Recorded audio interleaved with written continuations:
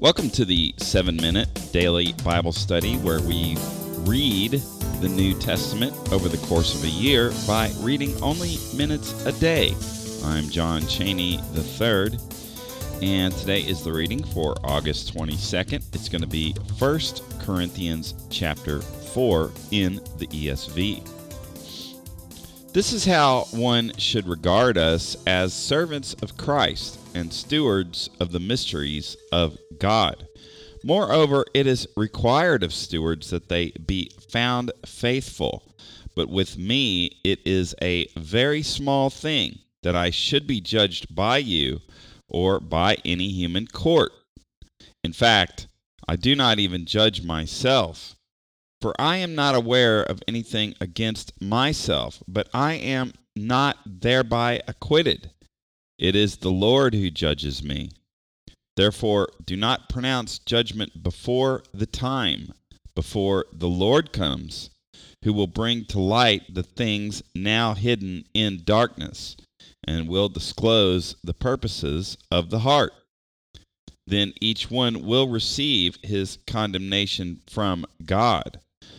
I have applied all these things to myself and Apollos for your benefit, brothers, that you may learn by us not to go beyond what is written, that none of you may be puffed up in favor of one against another. For who sees anything different in you? What do you have that you did not receive? If then you received it, why do you boast as if you did not receive it? Already you have all you want. Already you have become rich. Without us, you have become kings, and would that you did reign, so that we might share the rule with you.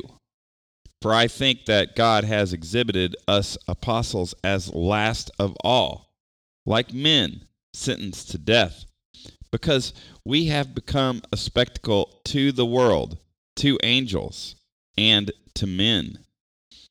We are fools for Christ's sake, but you are wise in Christ. We are weak, but you are strong. You are held in honor, but we in disrepute. To the present hour we hunger and thirst. We are poorly dressed and buffeted and homeless, and we labor, working with our own hands. When reviled, we bless. When persecuted, we endure. When slandered, we entreat. We have become and are still like the scum of the world, the refuse of all things. I do not write these things to make you ashamed, but to admonish you as my beloved children. For though you have countless guides in Christ, you do not have many fathers.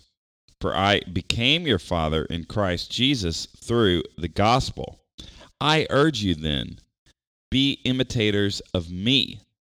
That is why I sent you, Timothy, my beloved and faithful child in the Lord, to remind you of my ways in Christ, as I teach them everywhere in every church. Some are arrogant, as though I were not coming to you.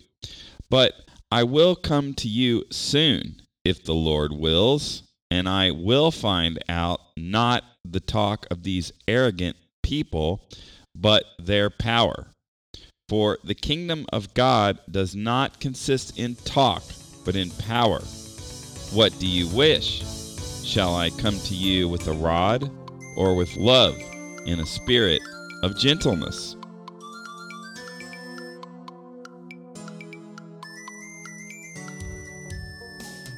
That's our reading. And for the fans of the prosperity theology, let's compare those ideas to verse 13, when Paul says, we have become and are still like the scum of the world, the refuse of all things.